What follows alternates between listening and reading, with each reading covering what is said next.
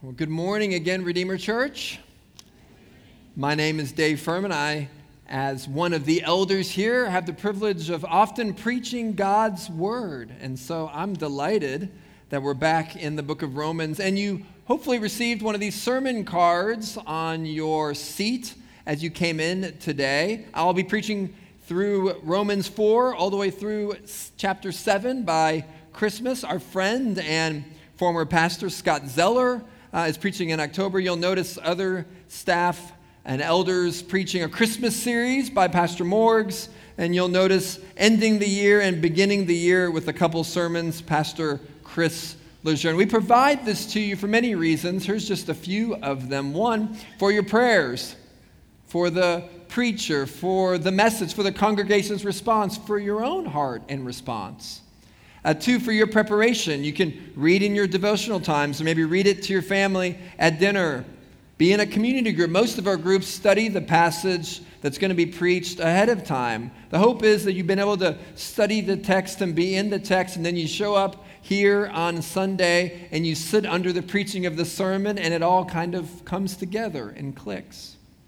And three, for your invitations. Now, I want to encourage you to always invite your friends, neighbors, coworkers, those who you know, to come and be with us on a Sunday morning. But there might be a particular text or a particular title that sticks out that might be good for a specific friend, maybe for their first time to come and join us. So we hope this is helpful to you to have the schedule of sermons all the way down through January the 7th.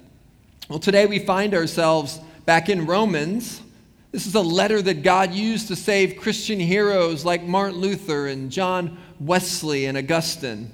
Dr. Martin Lloyd-Jones preached 372 sermons on Romans. So I don't know, what do you think, Redeemers? Should we try and break his record? I think this is sermon 18 or so. We have a long way to go. My first pastor, Tommy, called Paul's letter to the Romans the greatest document ever penned. Well, Paul likely writes this letter during his third missionary journey. You could say Paul's ministry was a series of mission trips. He would go on these trips to disciple. Well, first to evangelize, preach, disciple, train. He would establish churches in key cities in the region. When Paul writes to Rome, it's not his final destination. He says, I'm going to Jerusalem and then Spain, but I'm planning a layover in between. As I've said before, our city is famous for layovers. We've all had friends visit us on their way somewhere else. In fact, tomorrow I'm hosting a couple friends, a couple pastors on a layover. Our family's Dubai story started on a layover in the summer of 2004. All was okay until it appeared to us that our driver was taking us into the middle of the desert. He drove us all the way down south. There was nothing outside of our windows but sand and even more sand. And we wondered, are we being kidnapped here? Where is this driver taking us? Where are we going? And eventually we got there and we saw 7 small hotels on the beach. Construction happening everywhere. It was down in the marina. None of the skyscrapers built yet. 20 years ago, there was a lot of desert between the Millennium Plaza Hotel and the marina. You may have your own Dubai layover story. The joke often is what starts with a layover, it goes then to a 1 or 2 year commitment to work here, and then all of a sudden we find ourselves here for 15 or 20 years, and we're still here.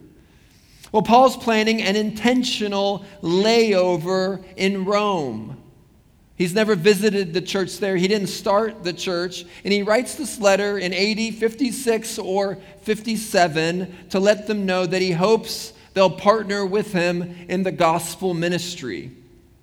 A brief reminder of the main point, an outline of the book, again informed by my seminary professor, Dr. James Allman. Our short summary of the book is this: God has welcomed us into his family, and so we are to welcome others into his family for the glory of God. This is incredible. God has welcomed us into his family, and so we are to now welcome others into his family for the glory of God. And we see in the first 11 chapters, Paul reveals specifically how Christ welcomes us into his family. And because of that welcome, chapters 12 and following, believers are enabled to live together as family and to extend the welcome to others. Bracketed by an introduction in chapter 1, verses 1 through 17, and a conclusion with most of chapter 16 included there, you have two main sections and 5 subsections. The first main section is God has welcomed us. There's condemnation. We saw that in chapter 1 on through most of chapter 3. The Romans and all of us, Jews and Gentiles, have sinned and deserve death and judgment. And then there's justification. It's the section we're in now. It means to be declared righteous. We've sinned, we deserve death, but Jesus died and he rose from the dead to save us. Sanctification, chapters 6 through 8, the process of which we become more holy, more like Jesus. And now after the inclusion of both Jew and Gentile, one might ask, what about God's promises to Israel? Are they null and void? Paul gives an explanation in chapters 9 through 11. Both are saved, and the purposes of God don't contradict God's purposes to Israel. First 11 chapters tell us that all are welcomed into the family of God in Christ. The second section, we are to welcome others. All of Romans has application. We'll even see that today in our portion of Scripture in chapter 4. But chapters 12 and following have a specific focus, a laser-sharp focus on applying what Paul writes in the first 11 chapters. God welcomes us as family, but how do we now live together as a family? Well, today we find ourselves in that section on justification. If you have a Bible or a bulletin, turn to Romans chapter 4. The words won't be on the screens, but if you have a bulletin, or better yet, if you have a Bible, turn to Romans. It's in the New Testament. You have the Gospels, Matthew, Mark, Luke, John, Acts. You'll come to this letter or epistle written by the Apostle Paul, inspired by God. We'll be looking at verses 13 through 25. So 13 on through the rest of the chapter. In the first part of the chapter, Paul showed us that both the Old Testament and the New Testament teach the same truth about salvation. He called 2 expert witnesses to the stand, Abraham and David. Abraham, our forefather in the faith. Abraham, the father of the Jews. And David, the greatest king of the Jews. Well, our verses today continue this great chapter on faith. And the focus here is going to remain on Abraham. It's also going to include his wife Sarah. So the focus will be on Abraham, his wife Sarah, and we'll see 4 things about faith. So if you're taking notes, here's our outline this morning. 4 short but hopefully sweet points about faith. Number 1, the scope of faith. We'll see the scope of faith. Number 2, the source of faith. 3, the strength of faith. And then finally, 4, saving faith. Scope, source, strength, saving faith. Well, let's look at the first point, the scope of faith. Verse 13. Look there with me. For the promise to Abraham and his offspring that he would be heir of the world did not come through the law, but through the righteousness of faith. Now, Paul begins our passage today actually pointing out the obvious.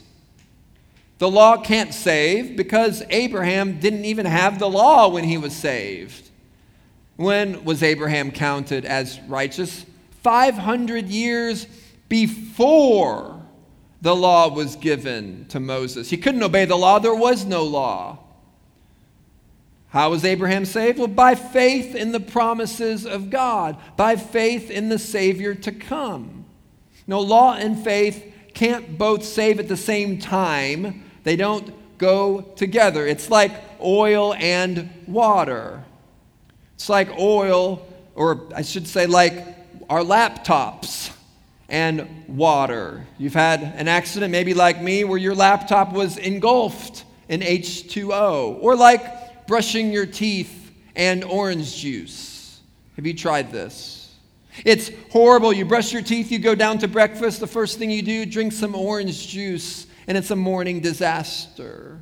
It's like the gym and eating pizza. Now, I'll say this, if you work out a lot, it ought to be okay to eat some delicious pizza. I'll leave that there. But these things don't generally mix. Wrongly applied, because there is a place for the law, wrongly applied, the law and faith don't mix. That's what Paul is telling us here. Law and faith don't go together in the ways that the law keepers were saying. There must have been objections to this from so-called the law keepers, Pharisees, Sadducees, and others. Verse 14, for if it is the inheritance of the law, the adherents of the law who are to be the heirs, faith is null and the promise is void. Now, Jewish theology argued that following the law brought about the promises of God. That following the law brought about being an heir of God. But Paul is saying the law was never meant to save. No, the law is a good thing. But Abraham received a better promise hundreds of years earlier. Meaningless promises if it's now the law that saves. Why? Verse 15, the law brings wrath, but where there is no law, there is no transgression. There was no law in Abraham's time. Of course, that doesn't mean there was no sin. We know Adam and Eve sinned. We know others have sinned. But as one theologian says, it was not explicitly recognized as sin. Romans 3 even tells us, through the law comes the knowledge of sin. Once the law came to Moses, sin was clearly identified along with its consequences. The very wrath of God. So Paul is saying here, the law didn't save. What the law does is it served to reveal the wickedness of humans. Now, there are many purposes of the law, various uses of the law, one of which was to be a mirror to show us that we are wicked, to show us our need for salvation. This is likely what Paul is saying in the phrase, where there is no law, there is no transgression. Paul's not saying if someone doesn't know the law, they can't sin. But transgression carries the meaning of a deliberate, knowing breach of a boundary. Here's an illustration the late Tim Keller would use. If you trespass on private property, you're guilty. You're guilty of trespassing. But if you see a sign there that says, keep off private property, no trespassing, and you trespass, then you are a transgressor. You knew the law explicitly. It was there in the sign, and you broke it. Now, knowing the law makes you, in a sense, doubly guilty. Not only does the law not save, it makes our guilt even more obvious, and it stirs up God's wrath even further. In verse 16, Paul concludes this first section. That is why it depends on faith, in order that the promise may rest on grace and be guaranteed to all his offspring, not only to the adherent, I'll get that, of the law, but also to the one who shares the faith of Abraham, who is the father of us all. Well, the promise to Abraham points back to Genesis 15. Verse 5, outside, God tells Abraham, look up at the night sky. Look up towards heaven and count the stars, if you're even able to count them. And then he said to him, so shall your offspring be, like the number of the stars. That's what your offspring will be like. No stipulations, no law, no thing to be followed, just a promise. It was faith in God's promises, offspring numbering the stars, the pinnacle of which was Jesus, the Son of God and Savior of the world. God's law shows our sin, which brings wrath, but God promises grace for all who have faith. This is why Abraham is called the father of us all. Jews and Gentiles, everyone, we're all in the same boat. Sinners who need to be saved by grace through faith in Christ. That's the first point, the scope of faith. Anyone can have saving faith, and everyone needs saving faith. Well, second, we'll briefly look at this second point, the source of faith. So we've seen the scope of faith, that's for everyone. Now we'll see the source of faith, point number 2. And notice the language Paul uses in verse 17. As it is written, Paul is quoting God from Genesis 17. I, God, have made you the father of many nations.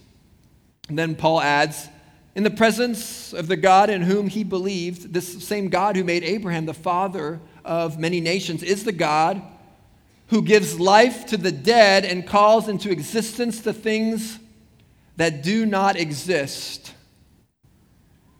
Now, God made. Now, this is incredible. God made. It was God who made Abraham the father of many nations. Abraham didn't earn it. And in case we forgot, it's the same God who gives life to the dead.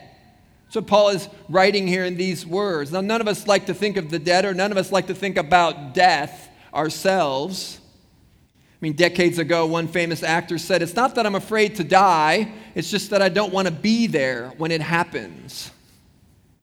But see, death isn't a problem for God because He raises the dead. Nothingness is not a problem for God because He created the world by calling it into existence by His very word. As the prophet Jeremiah cried out to God, nothing is too hard for you. Church, all good things come from our Father who is in heaven above. Even Abraham's faith was a gift. I'm going to say that again. Even Abraham's faith is a gift. There's no other way to explain it. Look at verse 18. In hope, he, speaking of Abraham, believed against hope that he should become the father of many nations, as he had been told. So shall your offspring be. Abraham believed in God. Now, what does the phrase in hope he believed against hope mean? That's a curious phrase. Well, first of all, God's promise was for generations to come. Descendants and offspring in the future. And that a seed or a Savior would come through his family tree. This faith was filled with hope, but it wasn't something he could see, and it was a faith which made no sense at all. God was making promises to Abraham, which as Abraham must have thought about, it seemed impossible. Why? Well, that leads us into our third point. We'll spend more time here this morning. Number 3, the strength of faith. We've seen the scope of faith, and it includes everyone. We've seen the source of faith, it's God himself. And now we'll see the strength of faith. Number 3, look at verse 19. He did not weaken in faith. This is speaking of Abraham. He did not weaken in faith when he considered his own body, which was as good as dead, since he was about 100 years old, or when he considered the barrenness of Sarah's womb. Now, what was Abraham's hope against hope? It was that Abraham would have a child. Abraham and Sarah would have a child together. Now, this might not seem like a big deal if you don't know the book of Genesis or if you've never read that verse before, but if you do, well, this is incredible. Look there at verse 19. Paul says Abraham's body was as good as dead. Now, I don't know about you, but I don't want anyone telling me that I'm as good as dead. It's not exactly a flattering comment or a flattering description, is it? Abraham, hey, old man, you're a dead man walking. Well, in all fairness, he was about 100 years old. Now, just for the sake of seeing, if you're here today and you're 100 years old or older, raise your hand. Just raise it high, really high, so we can see. Look around. Oh, we have none here today, just like I thought. Now, interesting fact, there are 316,000 100-plus-year-olds living in the world today. But that wasn't the only problem in the text. Sarah, Abraham's wife, while maybe not quite a centenarian, she was old too. And barrenness, here when speaking of the womb, has the idea of deadness. Abraham was as good as dead, and Sarah's womb was dead. God was telling these two who had a kind of double death that they would have a child who would lead to offspring plural, like the stars in the sky, and an offspring single who would be the Savior of the world. Verse 20 tells us they believed. They believed that the God who created the whole world would create a baby in Sarah's womb. No unbelief made Abraham waver. Verse 21, they were fully convinced God would do it. Verse 22, it was by Abraham's faith that he was saved. It was counted to him as righteousness. Now, we often say this at Redeemer, that weakness is the way so that God gets all the glory. It's a common phrase we use here. We see that in our passage. God used a man as good as dead, a womb which was dead, to bring about a child. The situation seemed hopeless.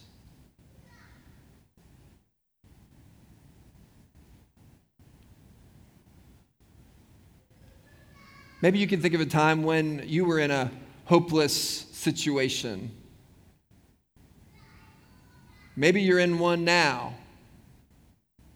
You feel like there's no way out. Maybe a health scare, a disability, chronic pain with no path forward.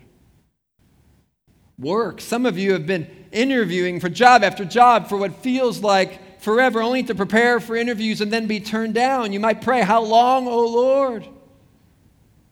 Loneliness. You pray for a friend, but none comes. Or maybe you pray for reconciliation with an old friend, but it's only met with silence. A mean boss, family conflict, stress at school, an empty bank account, debt, your young child in rebellion, your older adult child in rebellion, aging parents. I could go on. Faith in these situations is challenging, isn't it? Now we can look to Abraham, who hoped against all hope. He believed when there was zero chance that he and Sarah could conceive a baby on their own. A fellow believer, we have the same God that Abraham had. We have the same God who has the power to create life, who's at work in us today. Have faith in God. Follow Abraham's example. And I promise you, if you follow God, He will be with you. Either, number one, He'll provide for you the godly desires of your heart. Or, and don't miss this, number two, He'll provide for you the strength to carry on when you don't get the desires of your heart, when times are hard and challenging. There's no guarantee God will answer our prayers in the same way we pray them. That would make God a kind of genie. Our wish is His command. But this much is true. We can hold on to hope, because no matter what happens, if you have faith in God, He will bring you to the mountaintops and He will carry you through the dark valleys of the shadow of death. Christ is our hope in life and death. Well, Abraham was a man of faith. But we can't stop there, can we? I titled this point, "The Strength of Faith." And you could interpret that in two ways. Yes, Abraham had strong faith. That's what Paul is saying here. But again, if you read your Bible, you know that's not the whole story. It wasn't actually the strength of Abraham's faith that saved him, because Abraham's faith wasn't always strong, was it? Verse 20 tells us that Abraham never wavered in his faith. Is that even true? Maybe you talked about this in your community groups this past week. Abraham had faith, but he was also a sinner. Genesis 20 records that King Abimelech caught 99-year-old Abraham in a lie about his wife. He told the king Sarah was only his sister, and yes, they were related, but he hid the part about their marriage out of a fear for his own life. And this wasn't just a one-time deception. In Genesis 20, verse 13, Abraham admits that he's also asked Sarah to lie, and that they've been telling this lie ever since they left his father's house over 20 years earlier. Not a one-time deception, not a one-time little white lie. And not only that, Sarah laughed when God gave them this promise. How could I give birth to a son and nurse a child at my age? And she laughed. Abraham and Sarah even decided that God's divine plan needed a little human help, a human intervention. They thought they'd help out God by having Abraham conceive a child with Sarah's maidservant Hagar. But God said, no, that's not the promised son. The plan backfired, which our plans always do when we take matters into our own hands. Never waver? Is that true of Abraham? Well, first of all, none of us are perfect, even our heroes in the Bible. Clearly, Paul isn't saying Abraham is perfect. In certain ways, Abraham did struggle. But God did bring about the promised child, and they named him Isaac, which means he laughed. No doubt Sarah understood the irony. She laughed at God's promise, but now laughs a laugh of joy for God's provision through her barren womb. Always remembering time of her lack of faith, but then looking at God's gracious provision through her barren womb. Now, what is this passage saying? Well, a man like Abraham and a woman like Sarah could never be righteous by works. The father of our faith was saved by faith, albeit an imperfect faith. It's amazing that Paul can say Abraham didn't waver in his faith, even though there were ups and there were downs in his life. What an encouragement to us struggling saints today. The Bible never hides or covers our heroes' sins or struggles.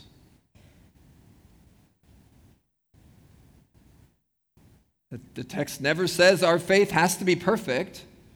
And using Abraham's example, it actually says the opposite. The father of our faith, the one known as the father of our faith, the father of many nations, struggled with his faith. Now, Christian, I wonder how you feel about your faith today. Do you at times doubt your salvation? You believe, but you think, okay, do I believe enough? Is my faith strong enough? Am I really, really a Christian? Youth and tweens, maybe this is you. If you or anyone here feels this way, let me speak directly to you right now. Listen carefully to these words. I shared them earlier in the Romans series. It's not the strength of your faith that saves you. It's the object of your faith that saves. Let me just say that again. It's not the strength. It's not the strength of your faith that saves you. It's the object of your faith which saves. We don't place our faith in faith. Our faith is not in faith. Do you see what I'm getting at? Maybe an illustration that I shared towards the beginning of our Romans series will help you. This is a bit easy to imagine in Dubai, Sharjah, Ajman, because there's times when we see fires in our high towers and our skyscrapers and our buildings. And so just imagine this first of two scenes. In this first scene, you're alone and you're in your apartment and the whole tower is going up in flames. Fire behind you, fire beside you, fire all around you. You're standing at the edge of your balcony. You look down, there's no one there, and you're on the 21st floor. But the fire gets closer and closer, and so you decide, you know what? I'm going to fly. I'm going to flap my hands as fast as I can, and I'm going to jump as high and far as I can, and I'm going to save myself. And so you count to 3, 1, 2, 3, and you jump. And you flap your arms, and what happens? Well, certainly you don't land like I just landed. You probably land splat on the ground, and you die. And I'm going to actually, because I'm old, I'm going to walk all around, back up these small little steps here. No, you die. You are placing your faith in this strange object called your wings. Okay, now let's consider a second scenario, a second scene. You're there at the edge of your balcony. The flames are everywhere. They have engulfed you, beside you, behind you. You're at the edge, but this time you look down and you see fire trucks and you see a big trampoline-like structure, a big rubbery-looking device. You're still 21 floors up and you're scared, you're nervous, you're thinking, is that going to do it? Am I going to fall through it? Am I going to bounce off of it? Is it really going to save me? But you think, okay, I'm going to do it. I'm nervous and I'm anxious, and actually I'm not going to jump again. One time was enough for me and my body. But you jump, and it was an anxious faith. You were nervous. You were scared. It wasn't without fear. It wasn't a perfect faith. But it was faith, and it was faith in an object outside of yourselves. For us, our faith is in Christ, in God to save us. He's the object. It's not the strength of our faith that saves. Oh, friend, if this is a battle in your heart, I want you to hear that. It's not the strength of your faith that saves. Our faith is grounded in Jesus. The gospel starts with God. It's nothing that we have done. It's nothing that we can muster up in ourselves. Even faith is a gift. God has to give faith to us. Our faith is grounded in Jesus, who is faithful, not in our own strength. If you think the strength of your faith saves, you're going to be consumed with yourself. If you think it's your faith that saves, you're going to keep thinking, is my faith strong enough? Is my faith real enough? You're going to start looking at yourself when you should be looking at Christ. And yet there still must be faith to be saved. There has to be a response, a repentance. This is a turning away from your old way of life and a jumping to Christ, of placing your faith in Jesus. We saw this in King David's life a couple weeks ago when Alan Mandap on our staff team preached this great psalm of repentance and confession, Psalm 51. We see David had been a liar, been an adulterer, a murderer. And yet he comes to God in repentance. He comes to God in faith. He comes to God with that beautiful psalm, Psalm 51, this great psalm of repentance. And if you weren't here that day, I encourage you to watch or listen to that sermon. We know Abraham was a repentant man too. How? Well, consider years later when Abraham was faced with an ultimate test of faith. God provided the promised child, but now God asks Abraham to sacrifice that child. Isaac was perhaps a teenager at the time. Don't know exactly, but God commands the unthinkable. Abraham, take your son, your only son, the son you love, the son you cherish, the son of your old age, your miracle son, your precious son, the one whom you love with all of your heart. Take that son, take Isaac, and I'm commanding you to go to the land of Moriah. Offer him up as a burnt offering. Abraham, sacrifice your son.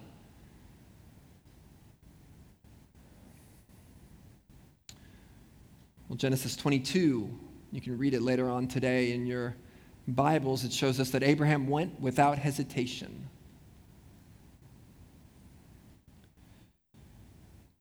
He was ready to give up what he loved most by faith. Albeit with great anguish, we could assume, they came near the spot. Isaac asks, "Dad, there's fire, there's wood, but where's the lamb sacrifice?" Not knowing yet that he was the sacrifice.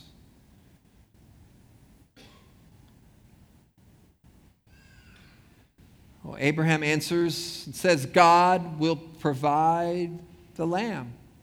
And we don't know exactly what happened next in Abraham and Isaac's conversation. But next thing we know, Isaac's there on the altar. Abraham's about to offer him up as a sacrifice. And right before Isaac's death, God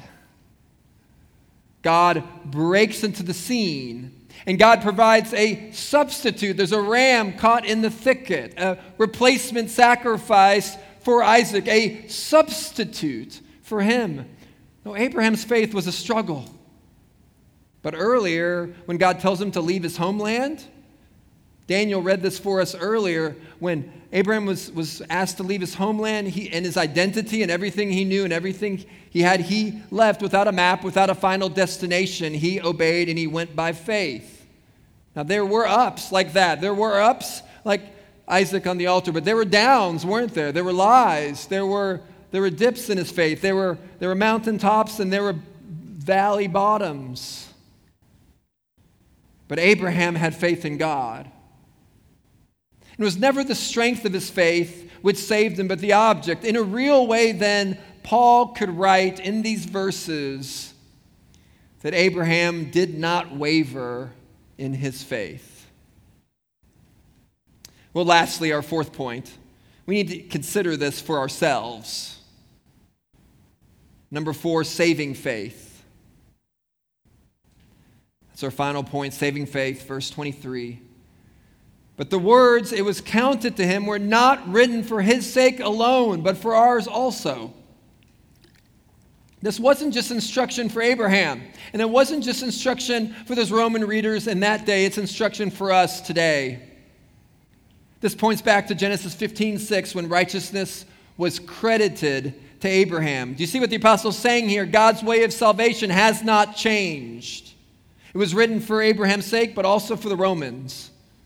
And again, for us sitting in this ballroom in Dubai. Continuing in verse 24, "It will be counted to us who believe or have faith in him who raised from the dead Jesus our Lord, who was delivered up for our trespasses and raised for our justification," or our salvation, our declaration of righteousness. Here we have the gospel, the good news of Jesus, nice and clear. Salvation is for anyone who places their faith in Jesus to save. Anyone who places their faith in the triune God, God the Father, God the Son, God the Spirit, who places their faith in the Christian God, salvation is for you today. Friends, Jesus really did die. Jesus really did rise from the dead. Jesus really does reign right now, sitting at the right hand of the Father, ruling today on high. So friend, I ask you, do you have faith in God? That's the proper response to what God has already done. That's what makes you a Christian. To have faith in God. If you're not yet a believer, you can do this today from your seat, right now. This is why we don't do a physical altar call. I don't know if you know what an altar call is. Now, there might be a good way to do it, but when done poorly, it's when a preacher will say, if anyone wants to come down the aisle and walk up front, they may come in order to receive Christ and to become a Christian. And we don't do physical altar calls here at our gatherings because we don't want to confuse what saves. Walking up front doesn't save you. Raising your hand doesn't save you. Praying a specific prayer doesn't save you. Being baptized doesn't save you.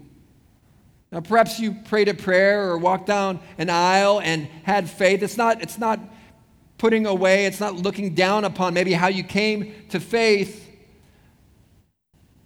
But friends, those things don't save. But what we do at Redeemer most weeks is a spiritual altar call. It's a call from the front. It's a call to you to have faith in Jesus. It's an inward reality. It's a posture of the heart. And so today I ask you, friend, do you have faith in Christ? Because here's the reality, and here's my burden as we get back into the book of Romans, and here's what I've been praying the last few days as I've looked at this text and as I prayed through this text on faith. Here's what's been the burden of my heart. It's this. It's that everyone in this room right now, man, woman, child, every single person in this room is either a Christian or not a Christian. I mean, did you catch that? There's no middle ground. There's no middle way. There's no third way. There's no in-between. Every single one of us gathered today in this ballroom at the Millennium Plaza Hotel on Sheikh Zayed Road either is a follower of Christ or not. That's it. And so here's what I want to ask you today. To the children in the room, tweens, teens, university students, young adults, older adults, all of us, do you have faith in Christ? This is the spiritual altar call. Do you have faith in Christ? Are you a Christian?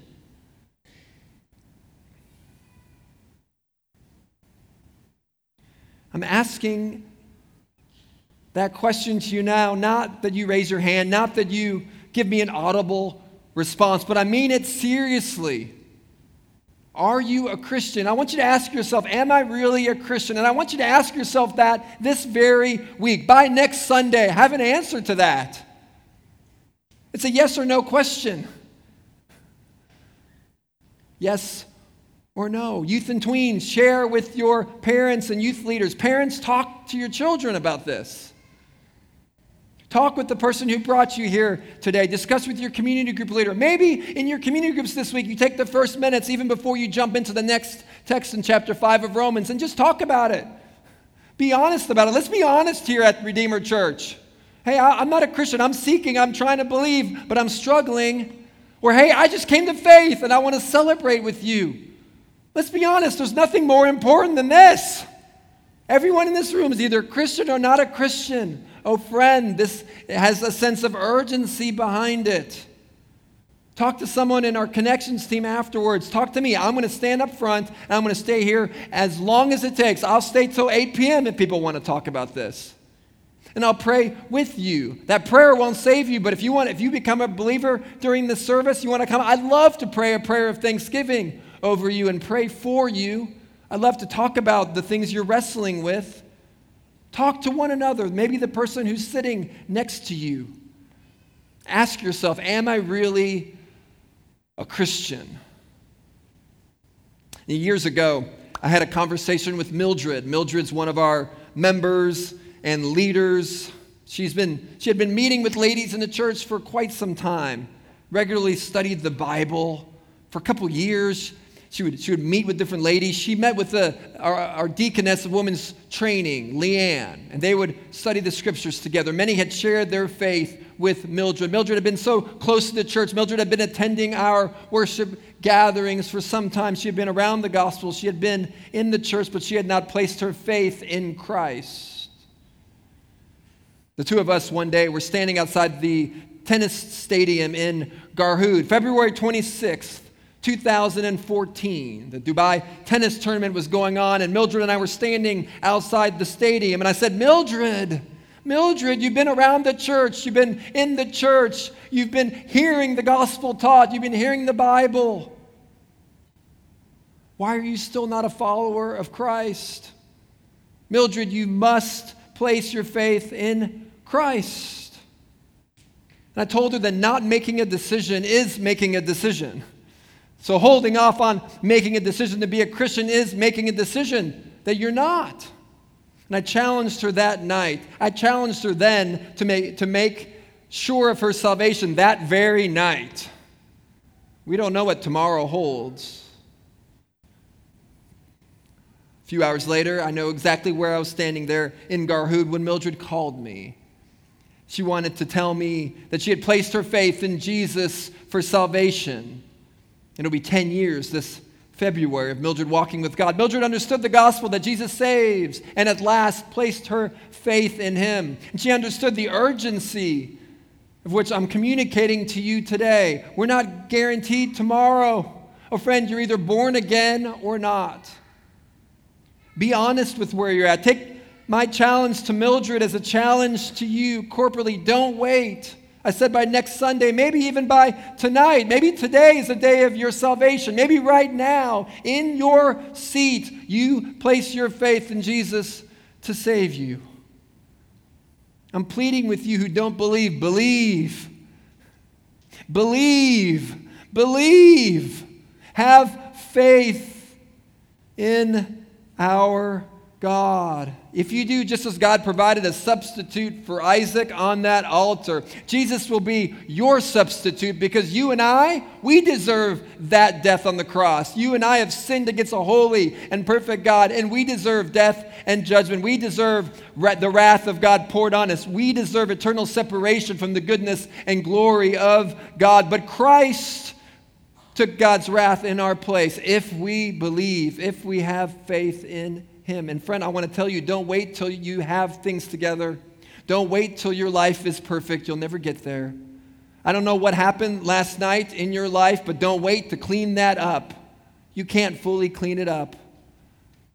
I don't know what mistakes you've made. I don't know what sins you've committed. I don't know your past. Certainly don't know all of your past. I don't know your present. But I know you need Jesus. There will be ups. There will be downs. But friend, today acknowledge your need for salvation and place your faith in Christ. Let's pray. Oh, Father, you alone save. You alone save through the life, death, and resurrection of Jesus. We pray that you would give the gift of faith to anyone in this room who's not yet a follower of Christ.